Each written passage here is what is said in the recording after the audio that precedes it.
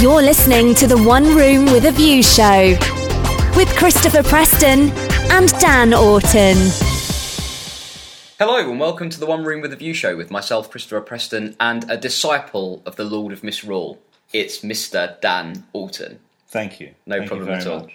So, number 2 in the summer trilogy, Dan? Yes, so as anyone who's listened to the previous episode, our previous summer special, will know that we've rejigged the schedule somewhat, and in light of the sad passing of Sir Christopher Lee, this episode is a retrospective, a tribute to all things Lee. A dedication of sorts. A dedication of sorts to the great man and his career in film. We are focusing on his film career. I mean, the man has many other strings to his bow, but we are a film podcast, so we're focusing on films. 4 films specifically. Or Imagine that. How have we done it, Dan? I don't know. How could we boil a life's work? We did. I mean, he has done over 200 films, nearly 300 film credits, according to IMDb. I was reading something that he hasn't really left us because he's got so many films left to come out, which is marvellous. Yeah, so we managed to distill a career spanning 6 decades into 4, we've described them, I think, as iconic roles.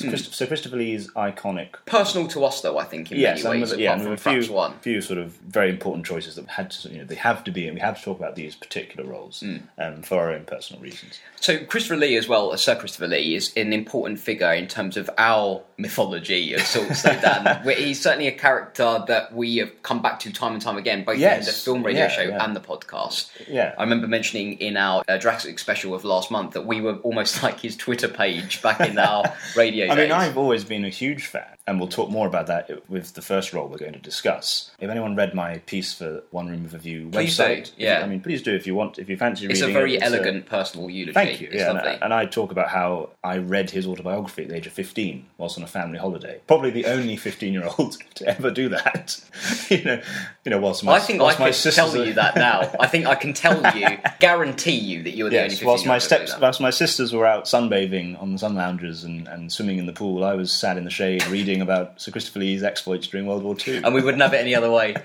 I just wanted to do a quick run-through of some of the things he's achieved in his life. I know we've mentioned the almost 300 film credits. So in 2001, he was made a CBE for service to drama. In 2005, he was named the world's most marketable star. I think 3 of his films in the past few years before that had managed to gross something like $640 million. I suppose because that's Lord of the Rings and Lord the Star of the Rings, Wars. the Star Wars films, yeah. He was knighted in 2009, finally. I was going to say, as late as that. And then 2010 was awarded the Spirit of Metal Awards. Really? By that genre of music. You preside over that, though, don't you? Yes. I think that's why. Head judge. Why are we giving Christopher Lee this? He wonderfully described himself at that award ceremony as a young man right at the beginning of his career. That's nice. Of metal music. And then, of course, 2011 was awarded the BAFTA Fellowship. Which we covered in our BAFTA special back in the day, didn't we? Yeah. But anyway, should we crack on? I think we should. We've got 4 films spanning over years and years and 60 years. Odd years. So, let the tribute begin. This night, the land will be stained with the blood of Rohan. March to Helm's Deep.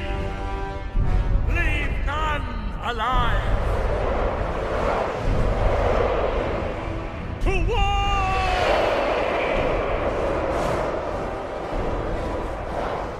There will be no dawn for men.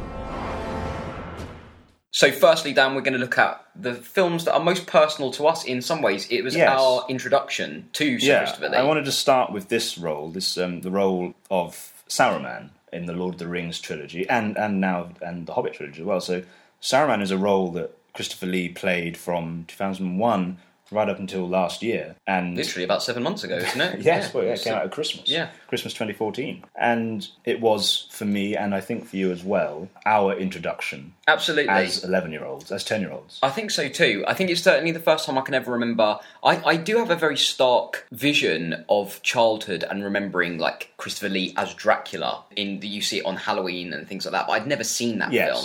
And Lord of the Rings certainly presented me the actor Christopher Lee rather than perhaps the logo or the image of Christopher Lee. Yes, I mean he's such a huge icon of popular culture. Yeah, he transcends it, doesn't he? So long that I think it would be. I mean, yes, we definitely would have seen him in our peripheral vision But The Fellowship of the Ring, when that came out in 2001, was mine and our first experience. Yeah, it was the handshake. Yeah, it's like, this is our introduction to the great actor that Sir Christopher Lee was, in this wonderful role, which actually, looking back, is actually was the perfect casting. You know, who else could play Saruman? There are sort of shades of his other roles, his sort of iconic, you know, of course, Dracula is going to be cast as Saruman. I mean, it was funny that I was reading something recently, it was almost certainly a eulogy or retrospective of sorts on Sir Christopher Lee, and they were saying about how Saruman was the role that rebooted him. And I was thinking, it's just not true. I think it was more another introduction to another generation. Well, yes, it certainly introduced him to a whole new generation of filmgoers. I mean, his career had been, you know, he I don't think he was out of work for any year at all from sort of like, I don't know, maybe 1960 onwards. But certainly, I wouldn't say rebooted. Certainly, I think maybe gave it new life. Yeah. I think he certainly. I mean, obviously, post 2001, you had Lord of the Rings. You then had the Star Wars prequel, the last two films of that trilogy. I just found it funny that it was like a reboot, because I think if you look up his filmography on Wikipedia, I don't think I have enough internet data to read through.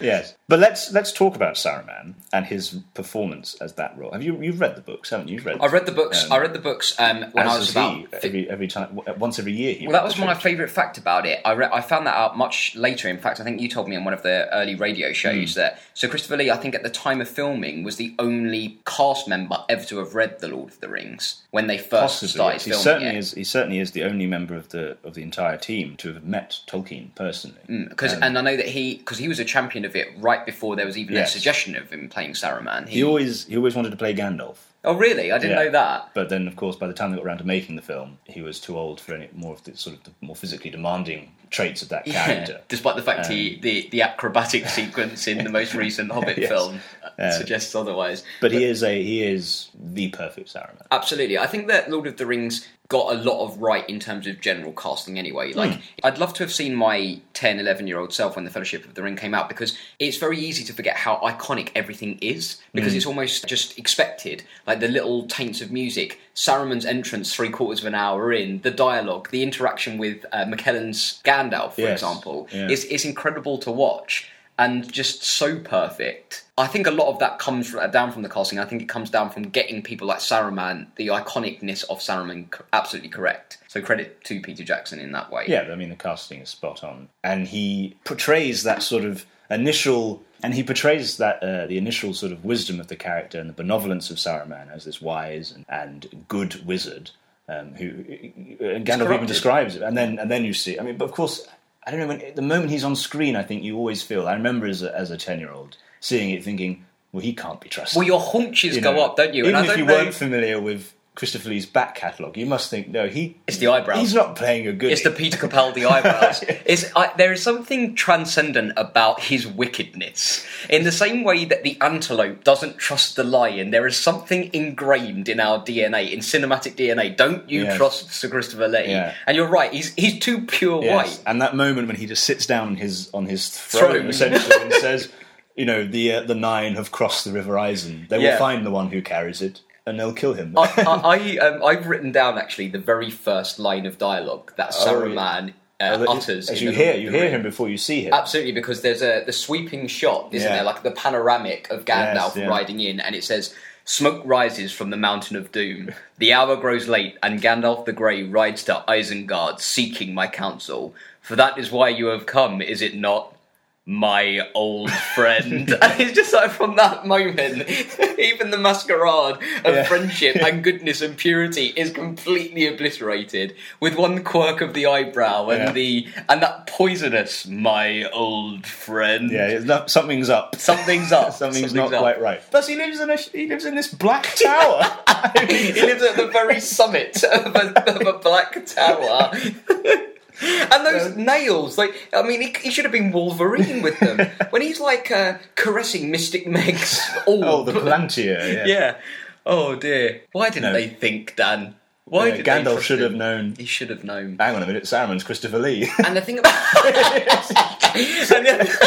And the other thing about Saruman as well is Gandalf the Grey is one of those characters in the same way Dumbledore is. That you look at him, he's got the long grey hair, and there is something wise and all-knowing and omnipotent about Gandalf the Grey. He looks like a frightened schoolchild next to Saruman, and it's terrifying even in that way that Gandalf, the man that everyone trusts, Gandalf who's always going to come back, who's always going to save the day, who's always got something to say, who's always got that small little trivial piece of knowledge that actually ends up saving everyone. And even he looks bedraggled and greasy and clueless in the wake of Saruman. Yeah.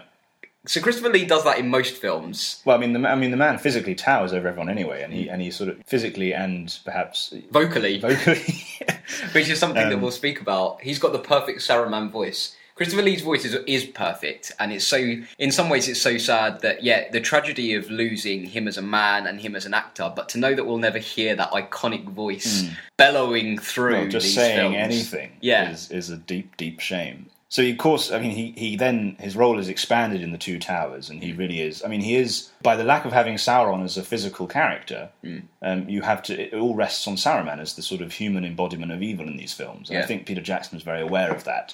And Saruman was so important to the selling of the dark side in this film, because Sauron is this big eye. It can't do much. And then you've got Christopher Lee essentially carrying and representing the physical form of evil in these films. And The Two Towers, it comes to, he's even better. And he can drop the charade of being good, and he's building the army of Uruk-hai, and without a second thought, sends out wargs to go and eat children as they're going on their way to the King Herald of Middle-earth. Another arch of the eyebrow, I think, in the film. Eyebrows. When Wormtongue tells him that. I think the thing about Sir Christopher Lee is with The Lord of the Rings, they came out at the same time the Harry Potter started coming out, and people always said, the Harry Potter films were usually levelled at, children, and there was always more edge to The Lord of the Rings, in the same way that, there's the Marvel DC debate now, and people say the Marvel films, I think Ben Affleck called them glib in a recent interview, whereas the DC films go for more edge and grit. Yeah. I think The Lord of the Rings allows Christopher Lee to be able to show off his many acting muscles in Saruman.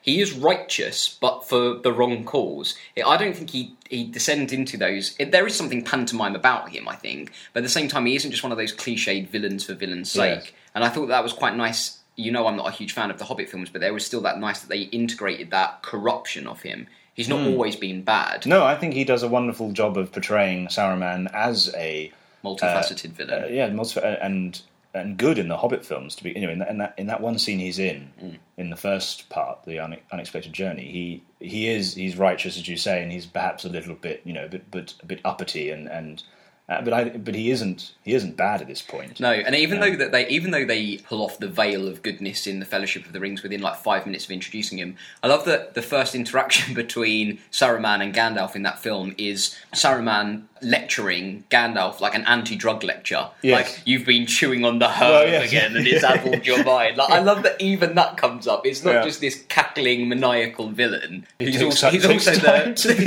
time to be all pious. He's at Middle-earth's talk to Frank.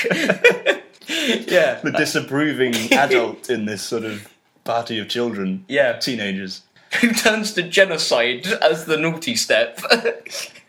Well, he's only doing what we're all thinking. So in summary then, like I said, Saruman is an important part in our sort of look back, our retrospective of Sir Christopher Lee's career, because that is the first time we saw him on screen, on the big screen in cinema. Yeah, and just what a pivotal role. I love Lord of the Rings, and you love Lord of the Rings and the story, and I do still think a lot of that comes from the sapling of Saruman growing throughout all of them. And even as much as I have chastised The Hobbit for its mere existence, it still gave us that wonderful opportunity and window to kind of say goodbye in some ways to the person that brought it all up for us. I've always been more interested by the villainous characters anyway, which probably was why I had such an affinity with Christopher Lee in these films and with Saruman, because they're always interesting characters. And I think he probably enjoyed playing villains like that. Definitely. He made a career out of it, yeah. I just want to share one of my favourite anecdotes about The Lord of the Rings before we close on this section, and it ties in with the missing scene in the theatrical cut of The Return of the King, where Sauron is killed by Wormtongue. He's stabbed in the back. When they were filming that scene, Peter Jackson was directing him and saying, "Look, Christopher, this is the sound you need to make. So the knife's going to go in and you need to make this sound." And so Christopher turned to him and said, "Peter, have you ever heard the sound a man makes when he's stabbed in the back?" because I have. I think I know. And he's like, I don't need your direction on this guy. I just think that's amazing that he Do you think that's why Peter Jackson stabbed him in the back about cutting him out afterwards? Perhaps.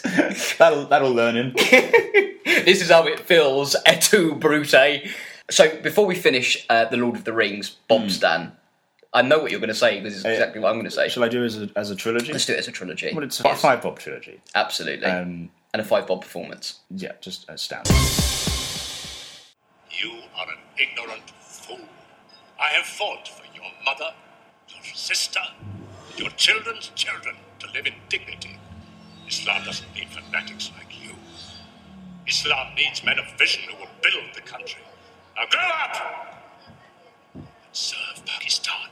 Now we're moving on to what I imagine would have been Sir Christopher Lee's choice in this retrospective, for reasons that I know you'll introduce us to. We're going to be talking about 1998's Jinnah. Yes, the biopic of Muhammad Ali Jinnah, who was the founder of Pakistan. Yeah, the father of... Yeah, and yes, the father of Pakistan, modern Pakistan as we know it. Sir Christopher Lee has always described this character, this role, as his most important. And he said, there was an interview with him, again I was reading in preparation for this podcast, that he said this is his best work.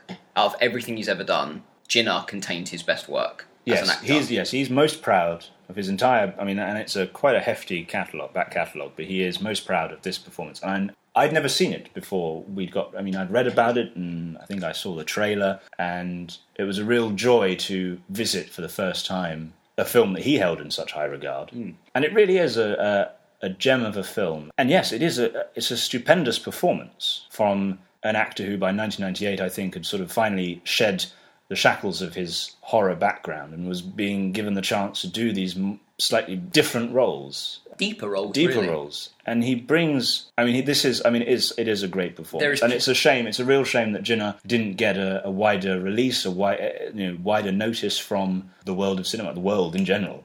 I'd never even heard of it, if I'm being completely honest with you. The first introduction I'd had of Jinnah was you telling me, let's watch this film, this is what Sir Christopher Lee said about it. I'd never heard of it, I don't think I'd read about it, I had no knowledge of it. My image of Jinnah was of the man himself and my knowledge of the history of that time, rather than any of this film. And you're right, Christopher Lee's performance in it is pure gravitas. It reminded me a lot of Lincoln, the recent Steven Spielberg biopic. Yeah, I can see. Except a lot better.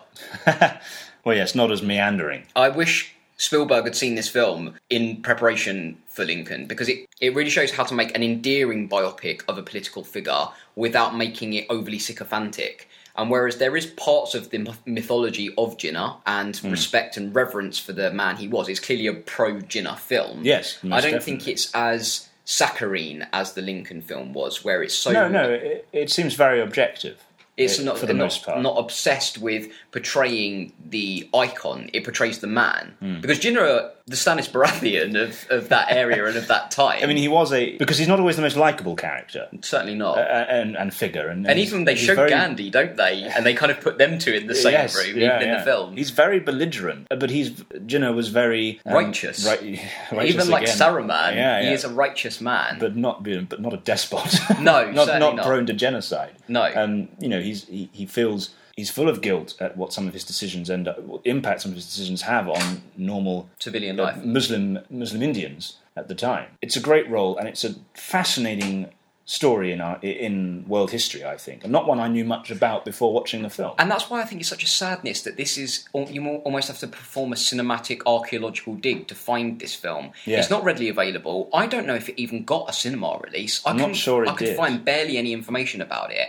And it is sad. There are a couple of John Williams bugles that kind of, again, share the similarities of Lincoln. But overall, it's a charming film to watch and thoroughly interesting. And it teaches but doesn't preach at the same time. I didn't feel like it was trying to radicalise me or bring me over to the cause or even really give excuse for some of the atrocities that happened. It was a man with a hell of a lot of power and responsibility on his shoulders and the impact of that.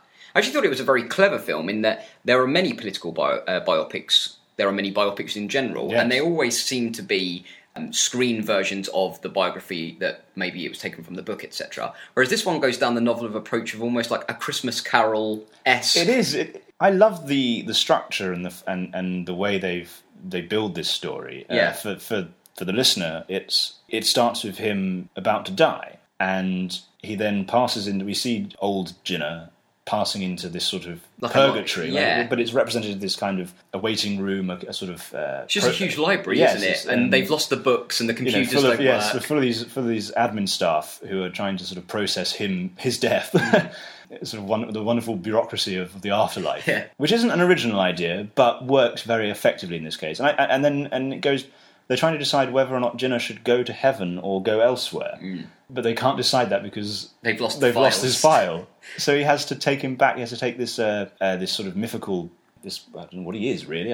Sort of I don't know what the bloke is. Administrator of the afterlife. He's like an administrative angel. This angel figure back through his life, and that's how we see these episodes of his life. And what Jinnah sees as the defining moment of his life is this successful partition of Pakistan from India to create a safe place for Muslims to live, because they were persecuted by the Hindu population of India. One thing that I love about the film is this idea of it's like an almost Bruce Almighty meeting of him going into the afterlife and then, as I said, Ebenezer Scrooge-esque going through these defining moments. I love the fact that even though this angel character is taking him there, Jinnah is still in almost full control. Like, he doesn't secede anything. Like, you would think the way that he wanders around and proudly marches around these memories, you would think he was the one in charge and he was the angel showing the other guy. I just love the idea that Christopher Lee brings even to Jinnah's soul. Yeah. Like, it transcends beyond skin deep, the role. Like, even his soul is this curmudgeonly old bastard. He doesn't take any nonsense. No, absolutely not. And he's there's some wonderful bits where I think like the angel asks him whether or not a certain character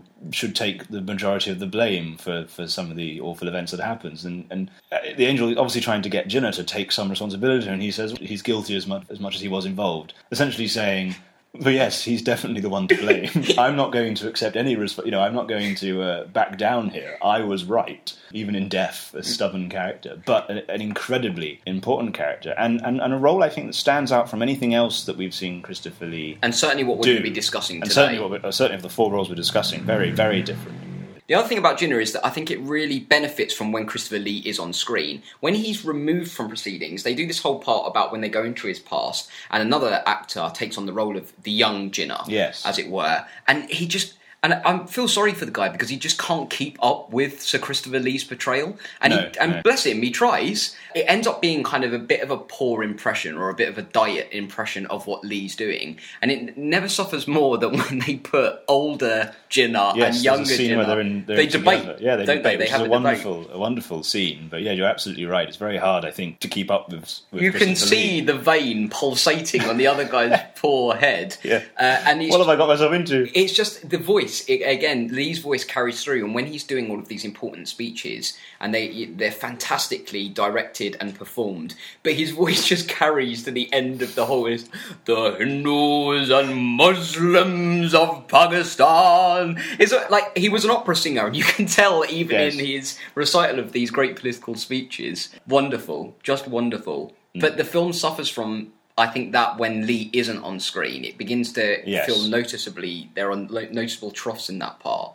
I think Lee can even turn some of the early lumpy exposition where Jinnah is speaking to his sister in the back of a cab, and it's basically like a news report for 60 seconds. It's like, bong, trouble in India, and bong, protests in Mumbai. But he makes it work. And yet it sounds as if he's reciting Shakespeare. Like, I wish he'd have done that. Like, don't worry about Trevor McDonald. But, I mean, and also, really nice to see Christopher Lee carrying a film. And a different film. He is the lead role, he is the title role. He's not playing a villain. He isn't a vampire, and he's not an evil wizard. And he's not voicing these sort of odd Tim Burton characters. He is... It's entirely unique. And fierce. Instead of theatrical, it's fierce. A fierce portrayal. Like I was speaking to Dan before, my favourite scene in it, which I think is just as relevant today. Yes. Like, with all that's going on in the news with ISIS and the rise of all of that going on, the fanaticism, there is a very stark and raw scene where Jinnah chastises one of these young extremists. And he's like, you ignorant fool. What Islam needs is not fanaticism, it needs men of vision. Yes. And the hairs are erect. That was an incredibly sobering scene to watch, considering all that's been happening recently. And I think if anyone wants another sort of perspective on Islam and understanding of Islam, watch this film about the creation of Pakistan. Yeah, and to sum up, I would say it might take you a bit of a dig. It might take you might have to go out of your local area to find the film, but please watch it. I feel better having seen it. I feel like I've seen another version of the great man and the great actor, and I'm sad that it's not more widely available and not more widely seen. Absolutely. I give it 4 bob. Same here. You live well, Scaramanga. At $1 million a contract, I can afford to, Mr. Bond. You work for peanuts. A hearty well done from Her Majesty the Queen and a pittance of a pension. Apart from that, we are the same. To us, Mr. Bond, we are the best. And now on to his step into the canon of James Bond. The man with the golden gun. Yes, Francisco Scaramanga. Probably the best name ever in James Bond. Like, it's just fantastic. It is. And he's so smooth as this guy. He's just like cigar smoke, isn't he? Scaramanga. Yeah.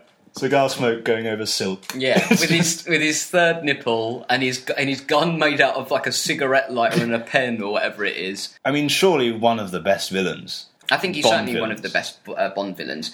And I think it comes down from the man with the golden gun having a great idea and the great idea evolving into great casting. Yes. Which is to find Bond's ultimate match. Someone who's sophisticated, who's suave, who's one of the best hitmen killers in the world, and to put them head to head. Great idea.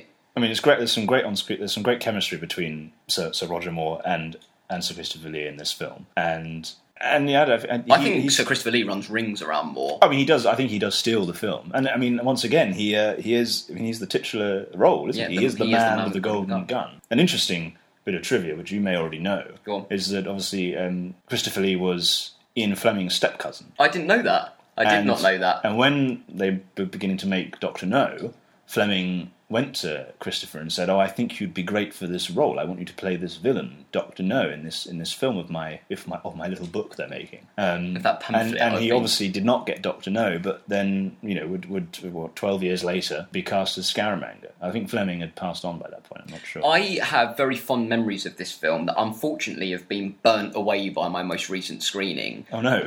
All I remember is Christopher Lee, and to be honest with you, that's all I want to remember from The Man with the Golden Gun. I actually think it's a terrible Bond film overall, apart from when he's in it. And I know, and I'm not saying that to be sycophantic, and I'm not saying that because this is our eulogy of sorts of Christopher Lee. I actually think the film in itself is a dreadful film and really, really suffers, like Jinnah, when Sir Christopher Lee's not on. I don't like Roger Moore's Bond anyway, and I think that this film encapsulates the worst excesses of Moore's Bond. He seems to amble from one sexual assault to another. How old was he by this point? I don't know. He was an old... Pushing 60. Yeah, it was a much older... But I think he throws his back out in one sequence. But it just seems like whenever the man with the golden gun isn't on screen, it's very ham-fisted. A lot of the fight scenes are dreadfully filmed and directed. Like, editing is poor, and... It's only when Sir Christopher Lee comes in, and you forget how bad the film is when he's in it. Is it not? Are we not perhaps discovering here the Christopher Lee effect? Possibly. On films. He just elevates films. Although from the get-go, the very first scene that you see, which I think is quite strange that you don't see Bond at all. In fact, you don't see Bond for ages. The first time you see Bond in this film is a waxwork that Sir Christopher Lee shoots the fingers off of. Yes. Which I don't know if that was scripted. Or Lee, I don't know if that was filmed last and that was just I'll take that. Yeah. But there's this almost like kind of LSD nightmare of a beginning where you're introduced to Scaramanga and his approach to killing, essentially. He likes to fly people in who are notable hitmen or killers and essentially face off with them to prove he's the ultimate killer. Odd sort of Hunger Games type. Yeah, he's the Katniss Everdeen of 70s. I don't know where that is, but whatever, that little island. Then they go into this kind of assault course of sorts, don't they? I don't know if he embeds his gun in there. He tries to put himself at a disadvantage so he can prove his worth. Yes. He's a very arrogant man. He's Dracula-esque from the beginning, isn't he? He lives on his own island. He essentially feasts off the blood of his kill. I think he doesn't say his first line until about 7 minutes in, and I think that's very knowing of Sir Christopher Lee's strength, and something that we'll speak about when in our next and final film, that you don't need to worry.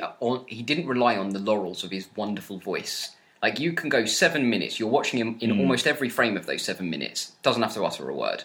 And that's perfect. Like, that is perfect, particularly Yes. I mean, he's a terrifying villain, I think. And as you said earlier, a real match for Bond.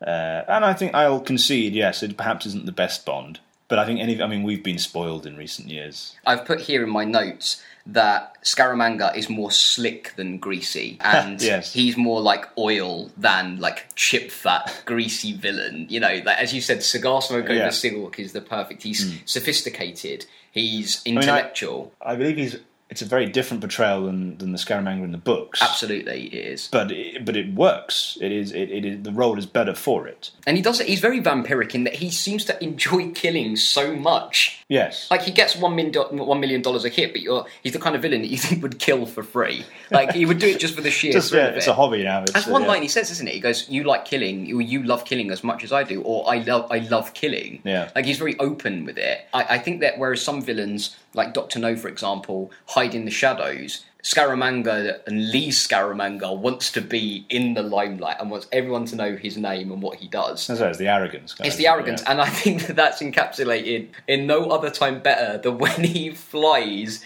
that car out of that garage, and not even a flicker of knowingness appears on his face. He's like, "Yeah, this is what I am, this is what I do," and every character looks as if it wasn't in the script, and they had no idea that Sir Christopher Lee was going to bowl this car around the corner with the wings of a 747. Yeah. He's just so funny. I think it's a shame that he meets his demise. I would have quite happily have... I'd have loved to have seen him back in every film. Again. I'd have lovingly seen him kill Bond in cold blood. Especially Moore's Bond. Especially Moore's Bond, because I think everything other than Sir Christopher Lee is awful. Like, it's full of the dreadful jokes that Moore's Bond kind of has been known for now. The Christmas cracker jokes with just a hint of misogyny in them. Just a hint. Just a hint. I'd say a dollop. A good dollop of there. And everything else, like, as I said, Sir Roger Moore, again, the other knight, the Dark Knight. Man of the Golden Gun. It is, of course, it's the one where he has one woman in his hotel room, and then another one turns up, so he hides the first one in the wardrobe. In his wardrobe. Yeah. Has his way with the second one. Yeah, and then expects more from the other one. And then eventually goes back to the one, and she's been hiding in the wardrobe the entire time. Yeah. Wonderful. What a wonderful film. And that's what I'm saying, is that the film degrades itself very much in that way. And yet... Yes. But as I say, like, this nonchalant, like, the arrogance...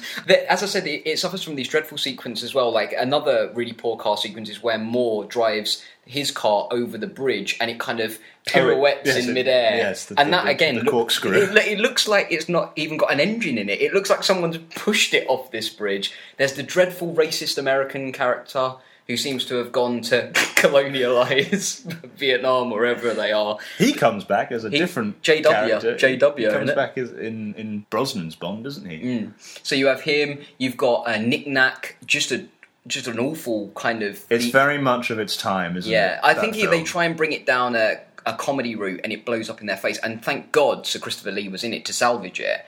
I think it would have just been a complete write-off otherwise. And I think even the director, was it Guy Hamilton directed it, perhaps? Yeah, I think so. I think he even realises that when they just make the final half an hour a complete Sir Christopher Lee showcase. They abandon the jokes. They abandon more, essentially. And with good cause. And with good cause. So, unfortunately, in summary, I can't give it more than the 2 bob, but both of those bobs go to Sir Christopher Lee. I think I agree with you on that. It's probably not the best film on our list of 4, but it's still one of his iconic roles and one he'll be remembered for. Certainly. God bless you, Scaramanga. May you lord over Valhalla for the rest of your golden days. I am Dracula, and I welcome you to my house. I must apologise for not being here to greet you personally, but I trust that you have found everything you needed.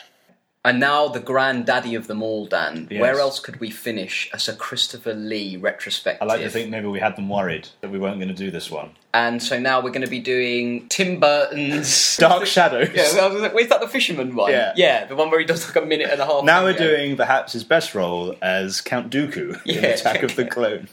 And the 7 minutes. Although actually, talking about the Christopher Lee effect, there's a good example. He doesn't turn up until about 70 minutes into it, and then it's good. And then he's 7 minutes in Revenge of the Sith. Yeah. And I think that is why it's remembered as... I left after that. And rightly so.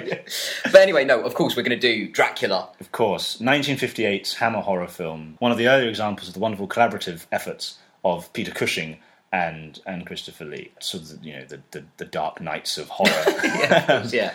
Dracula, though, the titular villain, although this is the horror of Dracula in some other places. In America, it's called the horror of Dracula to differentiate. To differentiate between this and, I think, Bela Lugosi's 1930s. But over here, it was just Dracula. But the most iconic Dracula of all time. Both Yes. probably the film and certainly... He went on to play Dracula for Hammer another 6 times, I think. As many as that, And wow. increasingly got more and more disillusioned with the role, to the point where they were literally blackmailing him.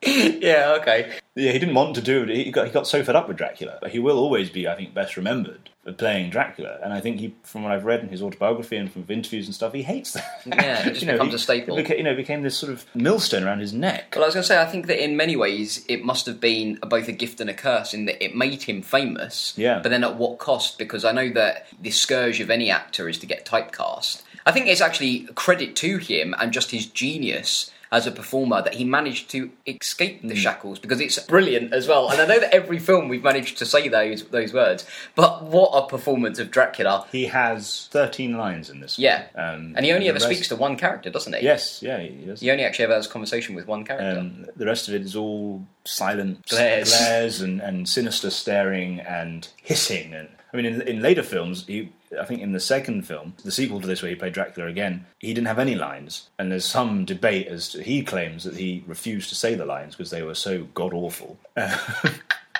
Whereas the scriptwriter claims he never wrote any lines for him in the first place. So, the war rages on, Dan. Yes, quite. And in the later sequels, he was always trying to get in some more of Bram Stoker's wonderful dialogue, and they didn't let him. Oh, really? I think he said he was He loves his literature. He was reduced to sneaking it in. But they wouldn't. That's good ad-libbing. Yep. All will ad-lib. But 1958's Dracula. This was a change in tone for the character of Dracula. I mean, up until that point, Bela Lugosi was most famous for portraying him. Then, obviously, we had Nosferatu as well. There's earlier silent films where he's this very, he's this demonic creature. Yeah, and Bela Lugosi is this very old. If people aren't familiar with Bela Lugosi, listening to this, I mean, it's essentially the Count from Sesame Street. I think that's the image. I think of he's the Count from Sesame Street with Gomez from the Addams Family. Yes, like a kind of crossbreed of them two, isn't he? It's exactly what he looks like, and he's much more campy, isn't he? A much more campy Dracula. And Hammer and Lee, essentially, they sex Dracula up. It's an erotic film. Yeah, very erotic, and he's a very sexy lead. I think Dracula. Oh yeah, handsome man. A very handsome man, and I don't think he's ever as handsome as he is in Dracula. And I think he's very erotically charged. I think he brings sex to. But that is what I think. That is what I mean. That's an allegory of vampirism that's been going for decades since Bram Stoker. Since Bram Stoker, but that's how Stoker wrote it. He wasn't this campy. Fun. yes.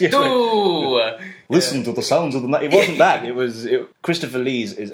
And I think he probably knew that more than anyone involved in the production. He was an English literature genius as well, wasn't he? I mean, he probably met Bram Stoker, right? Yeah. No.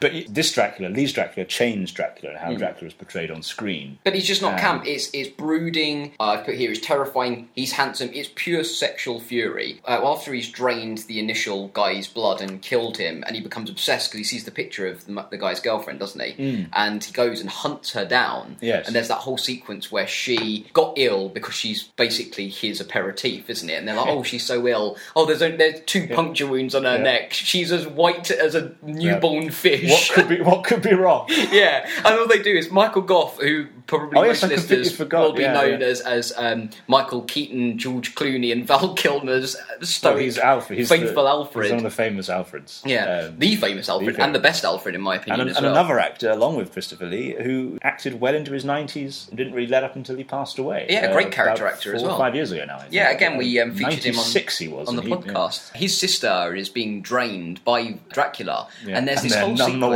wiser. And they're none the wiser, idiots. That's all quite Scooby-Doo-esque, though, isn't it? You know, I would have got away with it if it wasn't for you meddling, Alfred. But with the sequence that with his sister, where it's like the second time she's being drained, and again, completely silent, they tuck her into bed. Yeah. She then presents herself in this kind of like 50s lingerie, doesn't she? She opens the window, and then she presents herself. Yeah, she lies in waiting for him. She lies in and then, waiting. You know, Lee appears. In an incredibly sexualised way, and it's very erotic for its time. Like, for 58, I was blushing. I won't lie that. You know, a little bit of ankle showing. Yeah, people probably, I think people must have left in... Scandalised by this. It's a scandalous Dracula, film. yeah. And a great film, though. And I think that's what we should say, is that it isn't just of its time. I had an absolute ball watching this. It's so enjoyable. I mean, you see, it's been lampooned so often now, and people have paid homage to it and so on. Being able to watch original Hammer horror, Dracula, you can see where it all began. You can see why they're so iconic and why people love them so much and why they terrified people and why they scandalised people at the time and why these actors were so revered for, I mean, you know, this... It's proper actors, isn't it? Because horror has been mugged in recent times, probably really since we had like the slasher boom, and it's gone then that's kind of mutated into these awful torture porn and found footage twins, you know, like basically the Shining twins in cinema. But I think this is proper horror as far as I'm concerned, like proper thespians really duking it out, like in this immense darkness. Everyone's so delightfully British, aren't they? Exactly. Like Michael Gough's character is such a gentleman, even when he's in face with the Prince of Darkness, someone who feasts on the living to remain alive. He's still like, oh, close that curtain up, will you, dear? Sake. Yeah, like, but I think anyone for a cup of tea. That's what I say. I think at one point he tries to cure vampirism with a cup of Tetleys, and that's what I like. But it kind of stays on the proper side of campness and knowingness rather than descending into parody. I was having a conversation with someone very recently, now that Terminator Genesis has come out, and he said he's always hated the Terminator films. He even hates the first two. And I said, why? And he said, because it's been done to death, and he never watched it when it came out, and he never had the joy of when it came out. Yeah. Obviously, we never had the joy of Dracula. I think it's so good that it still can kind of put two fingers up at the parodies and the homages and the pastiches that have subsequently come out. Yeah. And again, it's because of how good Christopher Lee is, and it's that commitment to the role. I think that they could have changed nothing but the casting of him, and the film would have been a failure. Because it's so close to the mark of being silly that it takes a very skilled actor to be able to play it completely straight and enjoyably. Yeah, they do. It's a fine line, and they toe it well, I think. Because even from the outset, you've got that booming, foreboding music where it's showing the cliffside of his mansion. Of the castle. Yeah, and then you've got that awful, like, tomato ketchup dripping sequence over his grave. Just red paint, I think. It's just, like, it looks exactly, it just looks like Dulux red paint. The Bride of Dracula is like a 50s porn star, essentially. So again, it shouldn't have worked. How it did, I think we owe to Sir Christopher Lee, absolutely. And I think also to Cushing. Lee played Frankenstein's monster in The Curse of Frankenstein a few years before to opposite Peter Cushing's Victor Frankenstein. But this really marked a proper, you know, and an ongoing professional and indeed personal relationship between the two. They were very, very dear friends. And also, by all accounts, I mean, I've never met them, sadly, but by all accounts, incredibly friendly, nice, warm, gentle people, known publicly as these monsters and anti-heroes. I just think the fact that if you cast Sir Christopher Lee, Peter Cushing, Michael Gough, and Trigger's dad... Charles Lloyd Pack. Yeah, you've got a winning formula there, Dan, and one that has stood the test of time for 57 years. Yes, so do look it up if you haven't seen it already. If you don't have a version, apparently the definitive version to get, from Sir Christopher Lee himself, is the most recent Blu-ray because it features the original death sequence from an old Japanese print that they found years later. So if you can go and find that should be readily available. The Blu-ray remastering. I'm going to give it 5 bob, Dan. So am I. I think it's a brilliant film. It's just perfect. I'd watch it again and again. Again. Housekeeping, then, Dan. We don't have a jingle for that. No, we never have, and we never will. So this was the second in our summer specials, a kind of shorter version because it was just an essay of sorts that we wanted to compile, wasn't it? Yes, a verbal essay. Apologies for anyone who thought it was perhaps too much of a love-in for Christopher Lee, but I think you have to understand for film lovers such as you and I mean, he had such a colossal impact. A colossal impact on our I can't speak for you, but for me at least, a colossal impact on my knowledge and appreciation of the world of film. And he introduced me to so many different genres and directors and characters that I'm not ashamed to hold him in such high regard. And I know I'm not alone in those feelings. And I agree. And I think for me as well, it's not just that idea that you've mentioned there. I think it's very important in terms of our broadcasting partnership, because we've spoken about him so much. For people who listened or didn't listen, rather, to our initial radio show, we used to feature Sir Christopher Lee quite often there. Little projects he was doing. When he got his BAFTA fellowship, we made sure that we gave that. We aired the entire speech, I remember, as well. So he's been very important in terms of Dan and I's partnership. But also, I think that more so than just his cinematic career, what a decent human he was as well. I think people have such fond memories of him. And as you said, this gentle, very wise, very intellectual, but kind man. A man who seemingly wasn't involved in the Hollywood scandals and rubbish that we hear now, where it's just like the gutter press. Just a good man who loved his job and loved his life and loved his work. And I think that's how we should remember him. Yes, may he rest in peace. Goodbye, Sir Christopher, and thank you very much indeed. I'm sure this will not be the last time he's mentioned. Certainly not, no. Talking of the podcast, though, Dan, moving on to the business end of our broadcasting now. Of course. We have got the Mission Impossible special coming up next month, haven't we? That will be our August special. Yes, the August special is the Mission Impossible. I mean, look back at all of the Mission Impossible films. I think that's going to be a Mission Impossible in itself, to cram 5 films into the traditional hour. But, God damn it, we'll try. We'll try. We'll fail, but we'll try. We're going to have 2 ORWAV guests on, Dan, as well, which you'll have to tune in to find out more from. We've got lots of content going on at the site, www.oneroomwithaview.com. I think we're in our 3rd or 4th. Our site is very much like the Iron Man armour. Every time I log in, it seems to look different. ORWAV Mark IV now, I think, isn't it? 43, I think, you'll find. There's always tinkering going on, and there's such a strong support of the team now that we've got features coming out all the time. I believe our second annual it would be now, top moments of films so far in the year is coming out imminently. I have perused the list. There's some great moments on there, Dan, that you and I have covered, but much more so as well. Yes, from all the brilliant writers that work on the team, work on the site. Yeah, I mean, the site's been good. And if you do want to go and read my tribute to Sir Christopher Lee that went up last month, shortly after he died, that's still there, obviously. Do take a look at that. And I know this will sound like nepotism, but it is truly a beautiful and personal read. I'd implore you to read it, listeners. We are also, talking of nepotism, we're on iTunes if you're listening now, and SoundCloud if you're listening now. But if you want to take us on mobile, you can download us from iTunes, or if you just want to sit and listen in the background like a radio show, we're on SoundCloud. And I want to just take this time, actually, if you're listening to either of those formats, thank you so much. The last few months, we've had such a good reaction to the podcast. Yeah, so many new listeners, it seems, or so many more listens. So welcome, truly welcome, and we hope that you stay with us over the coming months. We've already started planning our 3rd season, which will come out in October time, Dan, won't it? Yeah. We're our next episode will be the last of the season. We're going to take a break in September and come back in October. During that time, if you'd like to contribute anything, throw some ideas, throw some suggestions to us. We still have our Challenge Chris, Challenge Dan format going. We are podcast@oneroomwithaview.com. Similarly, you can follow the site at One Room with a View on Twitter. That's numerical 1. I'm at the Prestonite. Dan is Mr. Alton, Mister. Anything else that we need to, Dan? No, I don't think so. I think that's it. I think that's it for one more month. Enjoy the summer, enjoy the heat, and we will see you for Mission Impossible next month. Cheerio.